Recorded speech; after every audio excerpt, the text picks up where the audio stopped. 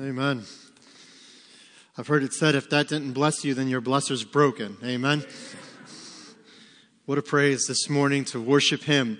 I so appreciate what Pastor Greg said during the intermission between those two songs, and just He is the great I am, and we get to worship Him this morning as our Father and through our Savior, and so we praise the Lord for that. What a great morning it has been, and I'm excited for what the Lord has for us as we continue into His Word. As again, we recognize today being a day of International Day of Prayer for Voice of the Martyrs. I want to, again, just kind of explain what this is, again, from their own words. The International Day of Prayer for the Persecuted Church is a special time set aside as a global prayer meeting on behalf of the persecuted Christians who stand as a bold witness to Christ on the world's most difficult and dangerous frontier mission fields. And that's their statement of how they explain today. And what's amazing is, yes, today is a day that we gather. And today's the official day. Really, they recommend any day in November you can do this. But November 6th, today, the first Sunday, is usually the day that they recognize as that day of prayer. And so I want you to think about something. Right now, you are joining with thousands of churches who are praying for and praying and asking God to watch over our brothers and sisters who are in foreign fields, that are on the front line and are going through things that we can't even imagine. And you're joining with them this morning. And so we're going to go through the service today. As I said before, we're going to watch a short story as an example of what some are going through. And then we're going to spend some time, when we get to our invitation time, we're going to spend some time in prayer. And we're going to invite you to, whether they're in your seats or maybe you want to come forward and bend a knee. We're not going to make anyone do anything, but maybe you want to come and just bend a knee and say, Lord, I'm going to ask that you'd be with our brothers and sisters. And we would spend some dedicated time in prayer. Now, we know that to be a follower of Christ in this world is difficult enough in our nation. Just being a follower of Christ in this world is difficult. It's so difficult because we live with heaven on our mind. We live with a God-centered view of our lives. We live in a way to honor Him, and our world does not share that same passion, that same drive. And so just to live as a follower of Christ in your workplace can be extremely difficult. To live for some as a follower of Christ in your own home can be difficult. We're getting ever so close to our holiday season and Thanksgiving and Christmas, and I do feel as though I need to make a confession this morning. And so I know last week I made a confession that I may have 50s gold on my satellite radio programmed. And so I know that was a confession. I shared that. You were so gracious and so kind to receive my repentance, and I appreciate that. And so I thought, well, maybe I need to confess something else this morning. Last week I may have made a comment that we set up our Christmas decorations the day after Thanksgiving, and that's how the Lord would have it. Okay, amen. And I got a little bit of pressure from the Spirit immediately after service, because it was a beautiful weekend last weekend, as it was this weekend. And I think it was like 60 degrees on Sunday. And Sandra said, it's so nice out. Why would you wait until, later in November or even beginning of December to put the icicle lights up on the house? It's so nice. Why don't you just do it today? That's a great idea. And as I was on the top of the ladder, hanging the icicle lights, the Spirit of God came upon that moment and just said, you may have said this morning. So I just want you to know, I apologize. Put up whatever you want, whenever you want. I don't really care. Okay. No, obviously I was joking last week. But I had to share that because I was literally on the letter. I was like, if any neighbors drive by that go to our church, they're going to be like, what a hypocrite. Look at this guy. Preaches one thing, does another. But no, I thought that was too funny last week. But as we get close to the holiday seasons and to Thanksgiving and Christmas, and with that comes dinners, comes meals. And one of my favorite things of celebrating Thanksgiving and Christmas is time with family around a dinner table, a time of fellowship. And I know some of you, as followers of Christ, though, when you go to your family dinners, it's not as enjoyable maybe as it used to be.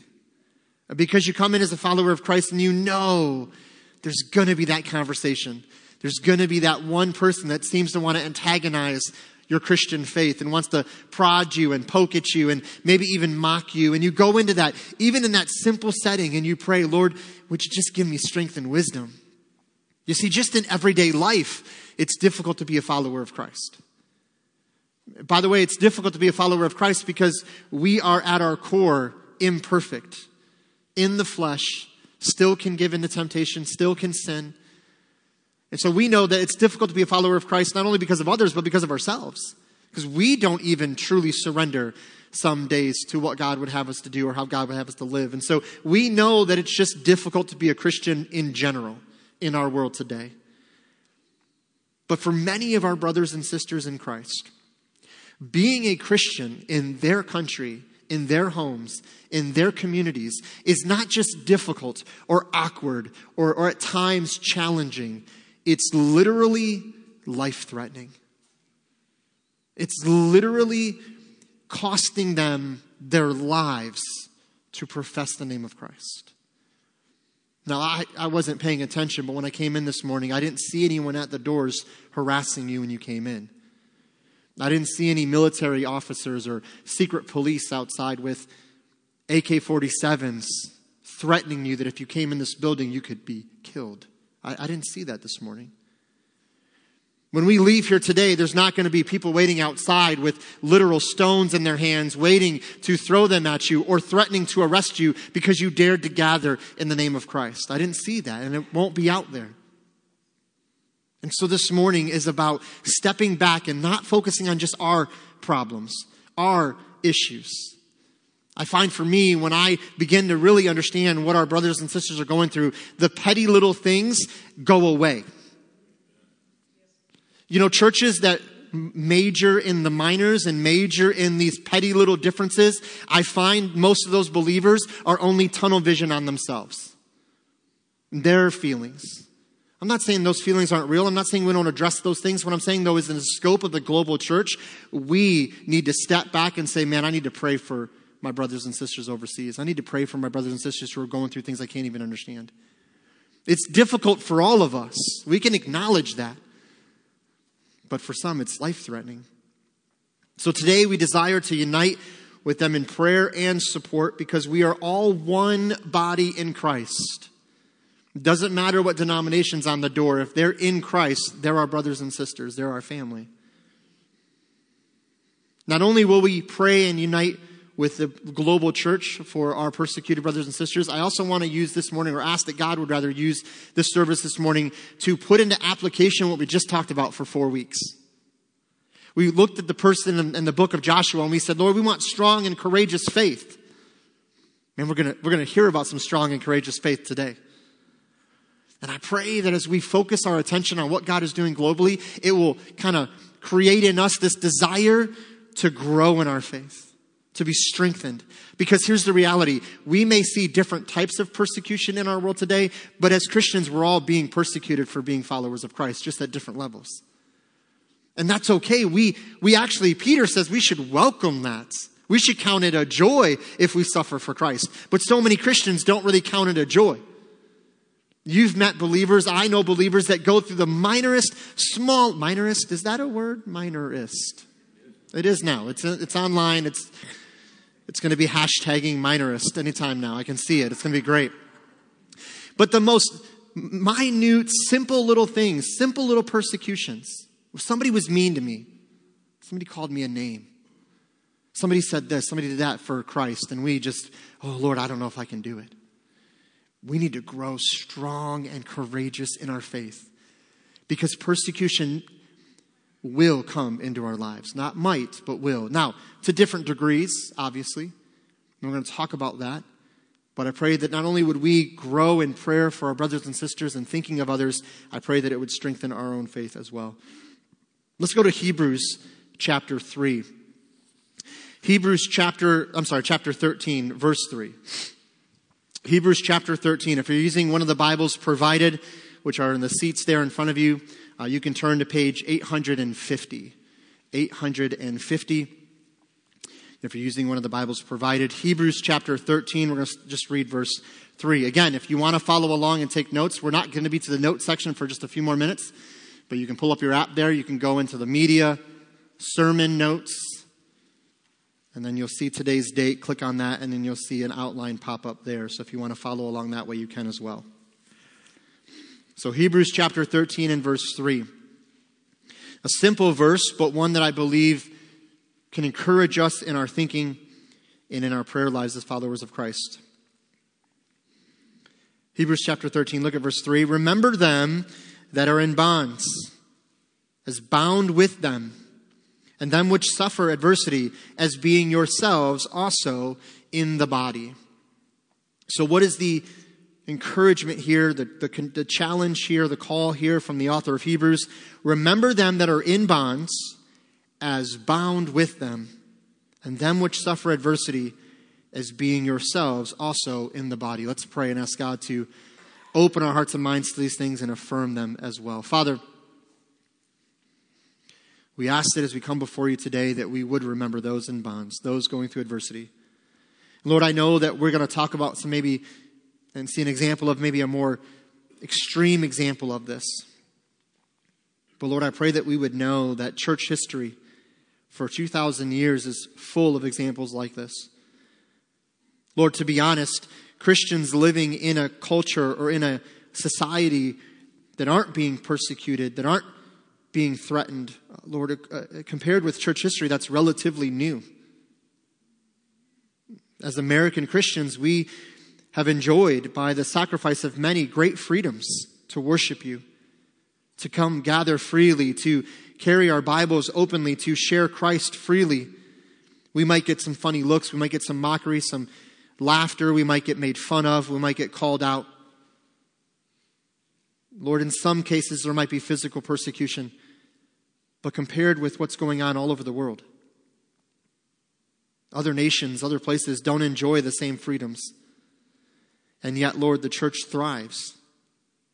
And yet, Lord, people are coming to Christ. And yet, people are coming to Christ not only to make their lives better, but they're coming to Christ knowing it may cost them their very lives. And Lord, that's really the testimony of the church throughout history. So my prayer this morning is really kind of just a couple of things. I pray that you would help us to think on these stories, these situations, to be praying for.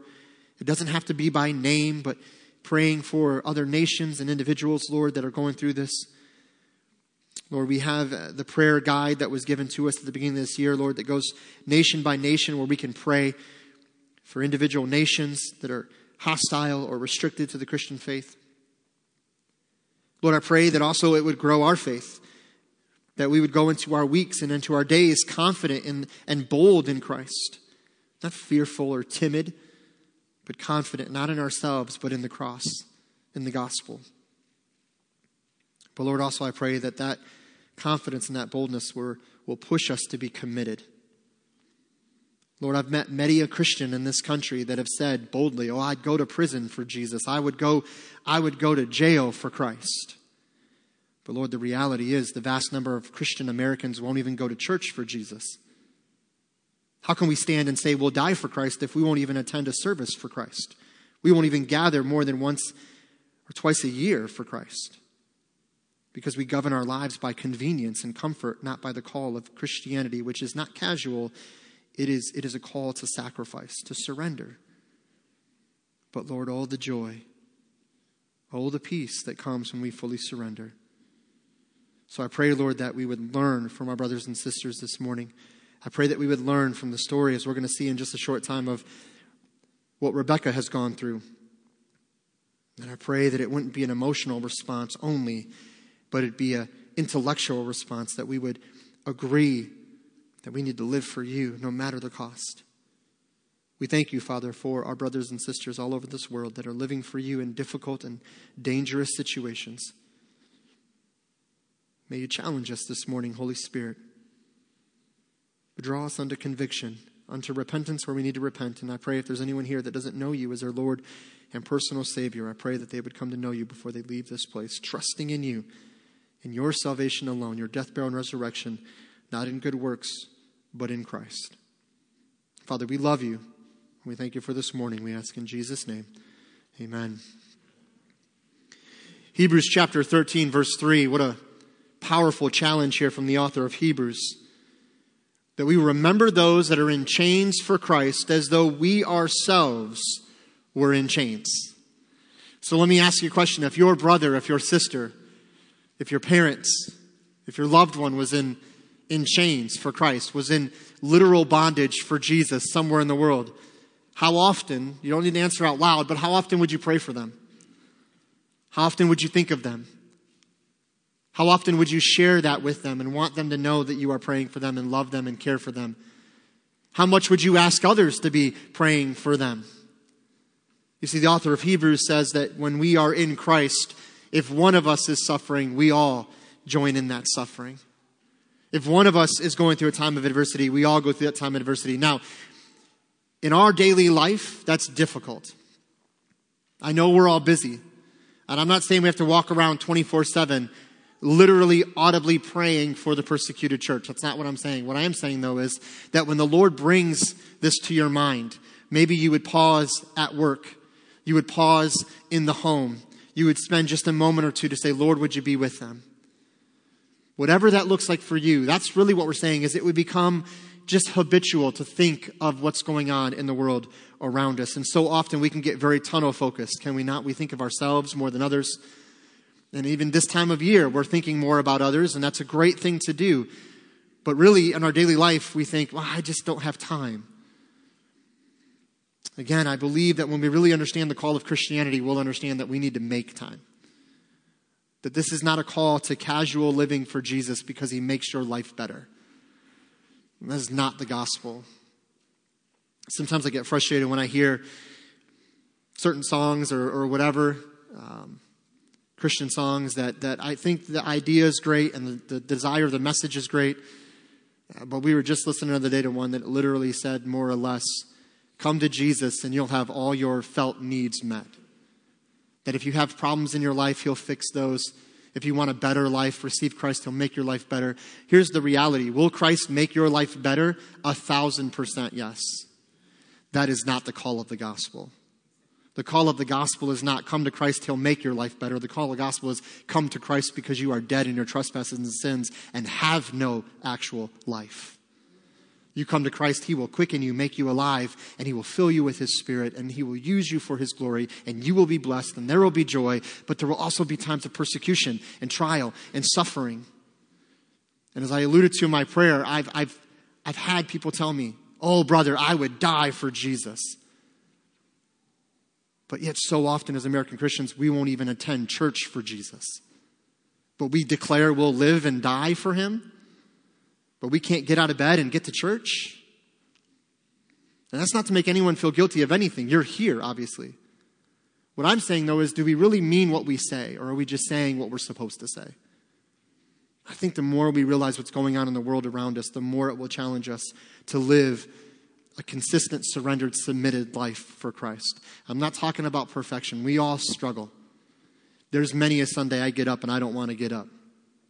This morning wasn't so bad because we got that extra hour, so it was great.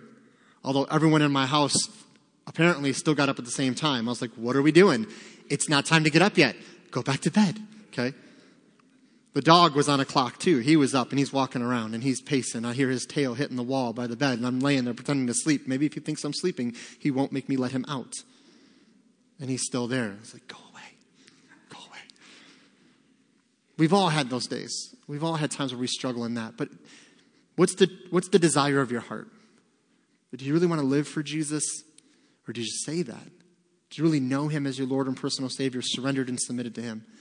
Because Hebrews says, man, if we are in Christ, we need to be in bonds with them, think of them, pray for them, and encourage them as best we can. Voice of the Martyrs, to go along with today, provided a short video testimony of a woman that her story kind of gives us a glimpse into what it means to suffer for Christ. And it's a short video, but I wanted to share this morning, and then I'm going to give you some information afterwards how maybe you can be a part of helping in something like this. And so we're going to watch this story and see how God would move in us to respond in our own lives.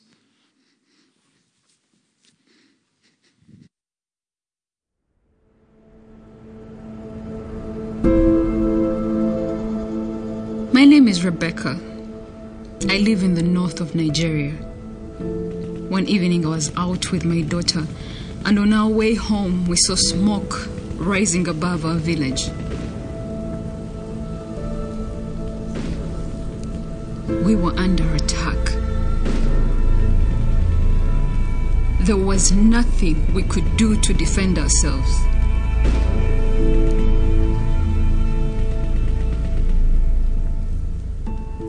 My husband and I were married in that village.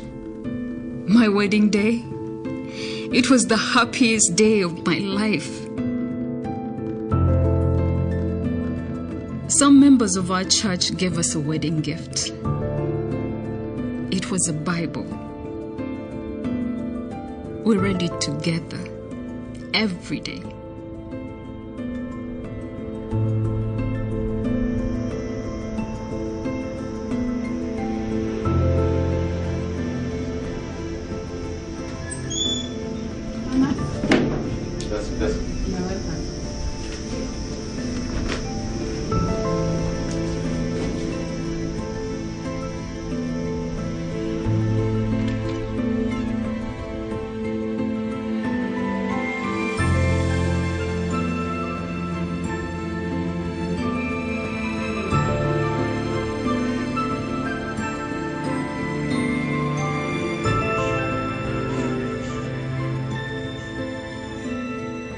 And when our children were old enough, we read it to them and their friends.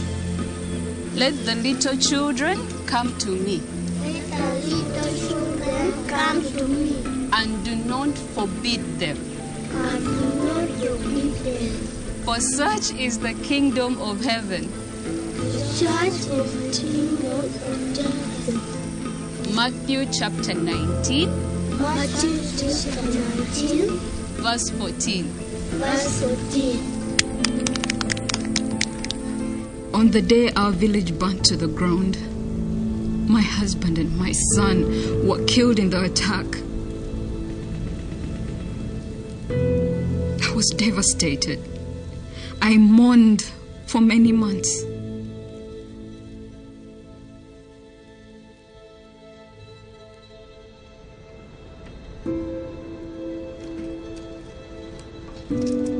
Some of us were able to return to our village to reclaim anything that was left.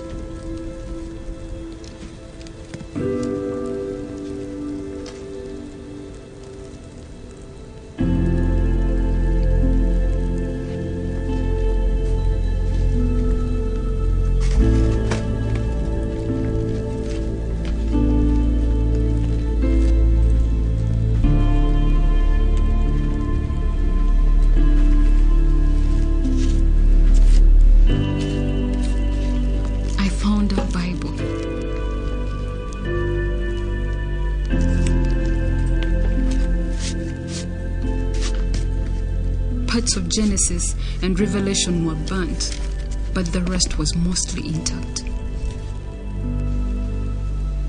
Thank you, Lord. Thank you, Lord.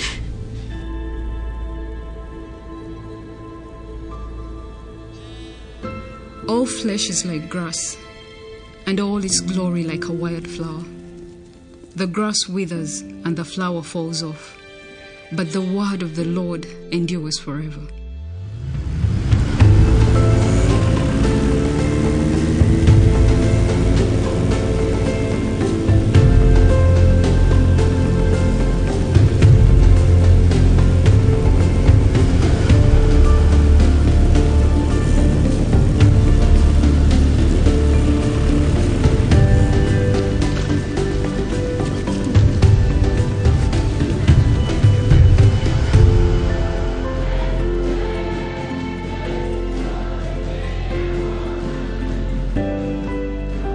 I still use this Bible.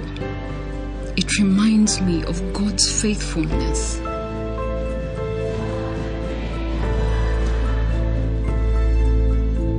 Naked I came from my mother's womb, but naked I shall return there. The Lord giveth, and the Lord taketh away. Blessed be the name of the Lord.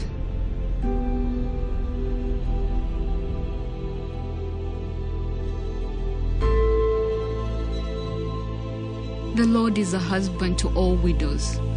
I look to him for every need. This is what I am still holding on to.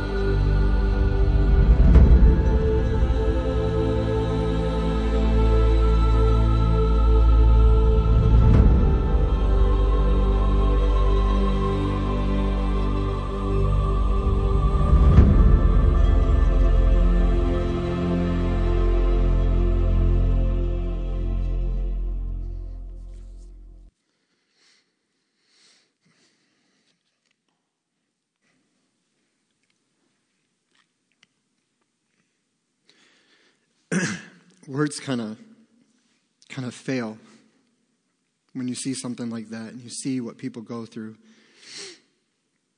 I want to let you know that you can have a hand in helping and provide Bibles to areas that are under great persecution. If you want to make a note of this, you can, or I can give it to you after service. But you can go on Voice of the Martyrs website, which is actually just persecution.com and then /Bibles. And you can actually, as an individual, as a family, you can select what you would like to do if you want to be a part of helping people in need of Bibles all over the world who are under persecution. You can choose 5 Bibles for $30, and that would provide 5 Bibles to 5 individuals, or $30 for $30, or 200 Bibles for $1,200, and they have a large range in between, 5, 10, 25, 50, and you can choose on there what you would like to do. If you want to just support what Voice of the Martyrs is doing all over the world to help persecuted believers, you can just go on persecution.com, and there's a link there that just says give, and that just goes generally towards helping them. The group responsible for Rebecca's village being burned and the loss of her family are responsible for many burnings, many killings, many acts of violence. They are kind of a radical, revolutionary type group that want to rid any Western influence in their country, any Western influence whatsoever, which would include Christianity. That village did nothing to provoke them. That village did nothing to antagonize them. All they did was exist as believers. And so for me, when I hear this story, it draws me to, what am I really driven with day to day? Like when I wake up in the morning, what really motivates me? Am I really willing and ready to give my life for Jesus today? Am I ready to sacrifice whatever it takes? Do you notice where she found herself? Worshiping. Praising the Lord. And so we want to ask a question this morning. How do we handle when persecution comes into our lives? How do we handle when we hear stories of others who deal with persecution? As I said, we are blessed to live in the country we live in. It's okay to acknowledge that. Now, I know that there are many things we don't like about our country. There's many things that we don't care for in our politics and our government and all of that. But we still gather freely today. And around this time in conversations with people, someone told me one time, well, yeah, brother, but who knows for how much longer? You know, they might come take our freedoms to gather. My response is twofold. One, that's fine. We'll still gather. That's not going to be a problem. We don't gather because the government allows us to. We gather because the Bible says, forsake not the assembling of yourselves together to worship. And that's why we gather. But my other response is, usually I find it interesting when people say that. I want to, as graciously as I can, say, well, how are you utilizing the freedoms you already have if you're so worried about the ones you're going to lose? Well, brother, pretty soon we won't be able to carry the Bible around. Won't be able to preach the Word. Okay, so how are you preaching the Word in your daily life right now? How much time are you spending in the Word of God today? Brother, you can't gather. Pretty soon they're going to put a lock on the door. Okay, well, how often are you here now? Well, I'm there, brother. I'm there. Well, that's fine. It's not a guilt thing. It's not a legalism thing. It's a passion thing. It's a driven to do what God has called us to do. And so, again, how do we respond when we hear Rebecca's story? How do we respond when persecution comes into our life. I want to look at 3 simple things that I see in Rebecca's story that I pray would encourage us as well. The first thing I want to talk about when persecution comes is we cling to the Word. We cling to the Word. The reason we cling to the Word is because this is our source of strength. We cling to the Word of God. I couldn't imagine holding that Bible that she held, burned and charred, pieces missing, and yet she carries it to church with her. Why? Because the Word of God is the source of our strength. This is where our strength is found. And I love that she went to Scripture. And the Bible's accurate. We come into this world with nothing and we'll leave with nothing. The only thing we take with us is our relationship with Jesus Christ, or the lack thereof. The choice we make for Christ this side of eternity determines where we will spend eternity. You see, there is nothing more powerful in our lives than the Word of God. It is the very mind of God given to us that we might know Him and know what His will is for us in this life. The Word of God is the source of our strength. I'm always amazed how many times I've heard a follower of Christ under persecution, whether reading an article or hearing a testimony, speak to the power of a simple verse of Scripture. That simple verse gave them such power, such strength. You see, the Word gives us strength to avoid temptation to sin. It is our strength against the temptations of Satan. We see this in Matthew chapter 4. But it is also our strength to stand in the face of persecution. This Word will give you the strength to overcome temptation. That when we memorize the Word of God and we hide God's Word in my heart that I might not sin against Him, we do that we can draw on Scripture to speak against temptation. That when you face temptation, whether as a teenager or as an adult, whatever it is, you do not have to give in the cause of Christ. And as a follower of Christ, you can have victory over that temptation. Not because you are strong enough, but because the Word of God says that He is in you and He will give you the strength to overcome. Greater is He that is in you than he that is in the world. No temptation has taken you but that which is common to man. And He is faithful that He will provide a way of escape that you may be able to bear it. This is the Word of God, and this is why it's so valuable to us. Not to just bring the church and read when I read it, but I pray that every single day you're spending time in His Word. Why? Because it's true. One day this book might be outlawed. One day you might have this taken from you. And you've heard stories, I've heard stories of Christians all over the world that when they do get a Bible, they feel so guilty for having a completed Bible, they will break apart all the books and give it to the people in their church. I heard a story years ago from the underground church in China where they had one Bible and they disseminated it in book by book to all the people in the church. You had it for, I believe, like 3 months. Then when you met back together the next time you had church, because they could only meet every so many months in a large gathering for fear of being caught or persecuted, they had to meet in small groups in homes. That in 3 months, your job was to memorize the book of the Bible that you were given because you're giving it to someone else and you're getting a different one. So if you got the Gospel of John, you got 3 months to memorize the book of John because that's all you're going to have of it. I mean, do you see the difference between what our brothers and sisters are going through and what we are spoiled with in this country? And it's okay to say that we're blessed with the Word of God. It's not that we should ever feel bad for having a copy of God's Word. My point is, how are we investing in the Word that we've been given? Because it is our source of strength when persecution comes. Why is the Word of God such a strength in the face of persecution? Because the Word reveals that persecution will come into our lives. It warns us of the persecution that we will face.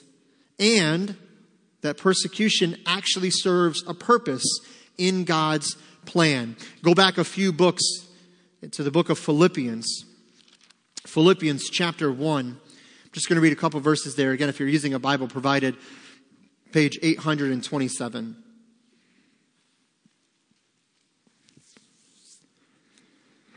Philippians chapter 1, verse 12.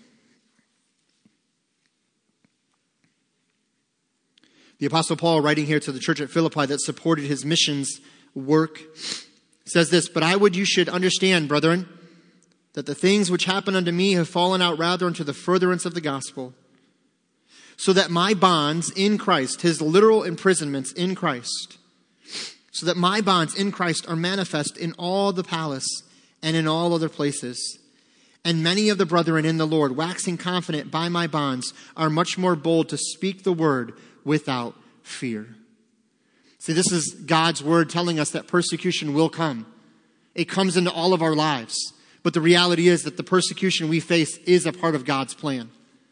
That God will use the persecution that we go through to advance the very kingdom of God, to advance the gospel into different places. And we see that in our world today. You see, we cling to the word because it is our source of strength. Secondly, we call out in prayer. We call out in prayer. This is our source of endurance. We cling to the word. It is a source of our strength. We call out in prayer because it is the source of our endurance. It is how we have the stamina to continue to walk in this world. Why does it give us strength? Why does prayer give us strength to continue to endure? How do we endure these things? 1 Peter 5:7. "Cast all your cares upon him because he cares for you." You see, it gives you endurance. It gives you stamina because you know when I lay this at his feet, he cares for me. He's concerned about me.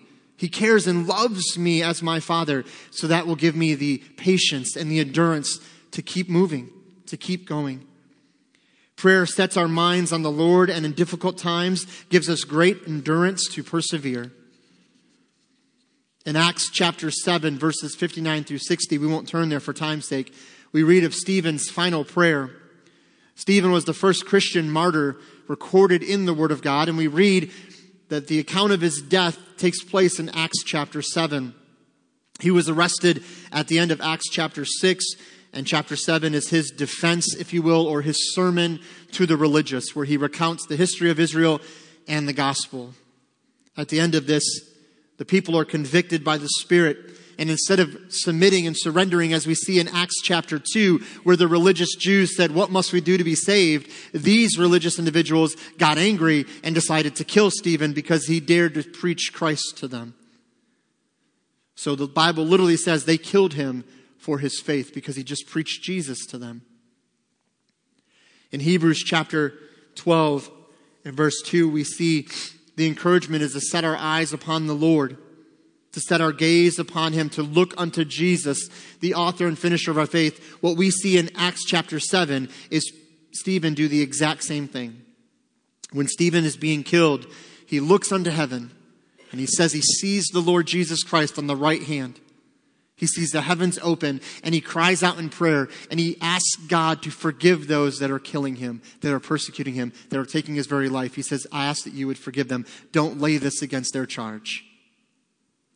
You see, Stephen went to prayer at the end of his life because I believe he was a man of prayer during his life. He called out to God and he asked God to forgive them. Obviously, our minds instantly go to the cross of Jesus Christ where Jesus cried out to the Father, "Forgive them, for they know not what they do." You see, prayer is a source of endurance. It's how we continue to strive in this world. We said it's very difficult to be a believer. It is. But how do we endure this difficult life in the fallen world? We cling to the word and we call out in prayer and we find strength and we find endurance. Again, we must note that all of this in Stephen's life was due to the Spirit working in him. The same Spirit that we have in Christ. So when persecution comes, big or small, we call out in prayer for the endurance to continue in Christ through the Spirit. The third thing I think we can learn from Rebecca's story this morning that I pray would be an encouragement to you is we continue in worship. We continue in worship. You see, this is the source of our focus. We cling to the word, we call out in prayer, and we continue in worship.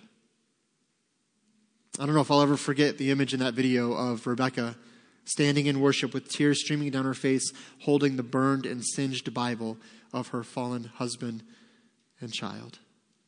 I don't know if I'll ever forget that. And she's worshiping the Lord. How can you worship in that moment? Now, I'm glad that we were made aware that there was months of grief. and sorrow and brokenness. I think we all would experience that. I don't think any of us are super Christians that are immune from these things. We'd all be in a time of grief. But I love that she gathered for worship. Because worship, and in worship, we find the source of our focus. Again, I'm reminded of Acts chapter 16. Paul and Silas were beaten for preaching Christ and for setting a young girl free from demonic possession. And the people that owned this young girl as a slave were angry and had them arrested and beaten. Again, persecuted just for their faith, just for preaching Christ. They were thrown in prison, into the deepest part of the prison, and their backs freshly bleeding from the wounds that they just received, sitting in a dank, dark, cold dungeon, feet chained to the floor, in this deep, depressing prison. And the Bible says in Acts chapter 16, and at midnight, they were found singing praises to the Lord. They were praising in chains. Why? Because although they were in bounds, they were the freest men in that prison.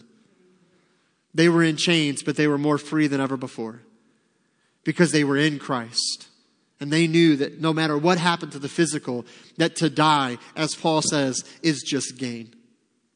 You could take my life, but it just means I get to see Jesus, and so I'm okay with that.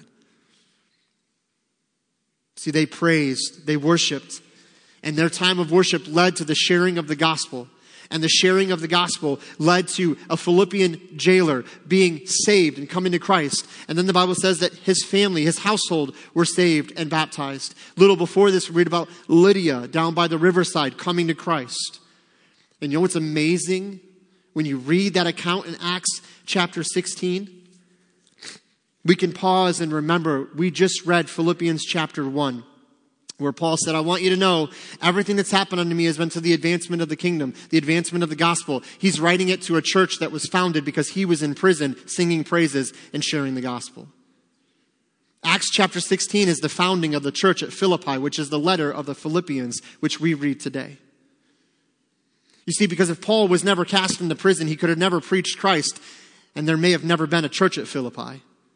But because he was willing to suffer for Christ and willing to see his suffering as a cause of Christ, he preached the gospel and praised God in the midst of it. And God founded a church that later becomes the greatest supporting church to Paul's ministry as he travels preaching the gospel. See, these things are not just coincidence or happenstance. These are happening because of the divine will of God. That God is working in and through all things for his glory and our blessing. This morning we recognize our brothers and sisters all over the world are being greatly persecuted for their faith. Stories like Rebecca's are not uncommon. They're all too common. And this morning we pray for them and for the endurance to continue to stand for Christ. We also desire to learn from them. And I love seeing her sitting with the children, going through the memory verse. We tend to think, well, they're so impoverished. They don't have anything. They have all they need in Christ. I think we're a little too soft, a little too spoiled in this country. We've let our comforts and our conveniences make us think that this life is about building our kingdoms, and we forgot Acts chapter 1 says we're his witnesses. And I'm guilty of it just like anyone else. I fall into the same traps of thinking, same traps of living in certain ways. So my challenge is not just to, let's pray for our brothers and sisters. That's what we're here to do today. But let's also ask God to maybe break our hearts a little bit. Draw us unto conviction. To ask us the tough questions. Is this a casual Christianity that I'm living? Is it just a feel-good Christianity? I like worship because it makes me feel good. Or am I committed to Christ because he died for me? And I'm his and he's mine. And I'll live for him no matter what it costs.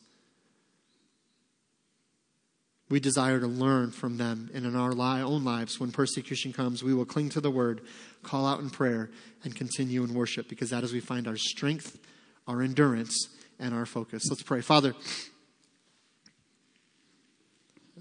we thank you for this morning, Lord. The time that we can gather, and we thank you for the freedoms that we have in this country to do so. Freedoms that were provided through the sacrifice of many. So, Lord, I don't take that for granted. We shouldn't feel guilty for that. That's a blessing that you've given to this nation, and we thank you for it. Father, the truth is we don't know the future and what tomorrow holds. And there may come a time where our freedoms are not the same in regards to our ability to gather and to worship. But Father, I pray that it wouldn't matter. That we would gather and worship because you are worthy of all praise, because you are the great I am. So Lord, this morning our hearts break for our brothers and sisters that are going through things we can't understand. Families torn apart, homes destroyed, pastors and Christian leaders thrown into prison for years just because they dared to preach the gospel. And so, Father, I pray that as we spend this time in prayer this morning, that we would lift them up to you, that your Spirit would guide them and comfort them and minister to them as only you can. But I pray, Father, also we would learn from them. That we would look at our daily lives and ask, are we really surrendered and submitted living for Christ? Are we willing to walk into the face of persecution no matter what it costs? Because if it means the advancement of your gospel, then we will do it joyfully. Lord, I know I need to grow in this area. For 4 weeks, Lord, we talked about having a strong and courageous faith, and so many amened, and so many said that they want that, they desire that, they hunger for that. Well, Lord, this Rebecca's story, that's strong and courageous faith. That's a real life example that we can see. And so do we really want that? And if we do, are we willing to step out and ask you to strengthen us and lead us into that? Father, we love you. And we ask that you would work in all our hearts and minds as we surrender to you. We ask in Jesus' name. Amen. Would you stand to your feet this morning? As we're led in a time of invitation, we're not going to make anyone do anything, but if you will, we invite you to come and pray for our brothers and sisters all over the world. Maybe you'd come and bend a knee and say, Lord, we're just going to lift up the persecuted church. I don't know their names. I don't know everything about them, but I'm going to pray that you'd work in homes and in lives and in stories like Rebecca's. Would you do a great work? Would you come and pray? Just step out. Don't worry about anyone else. As we sing the song of invitation, you just come and pray and ask God to do a great work in your life or in the life of our brothers and sisters all over the world.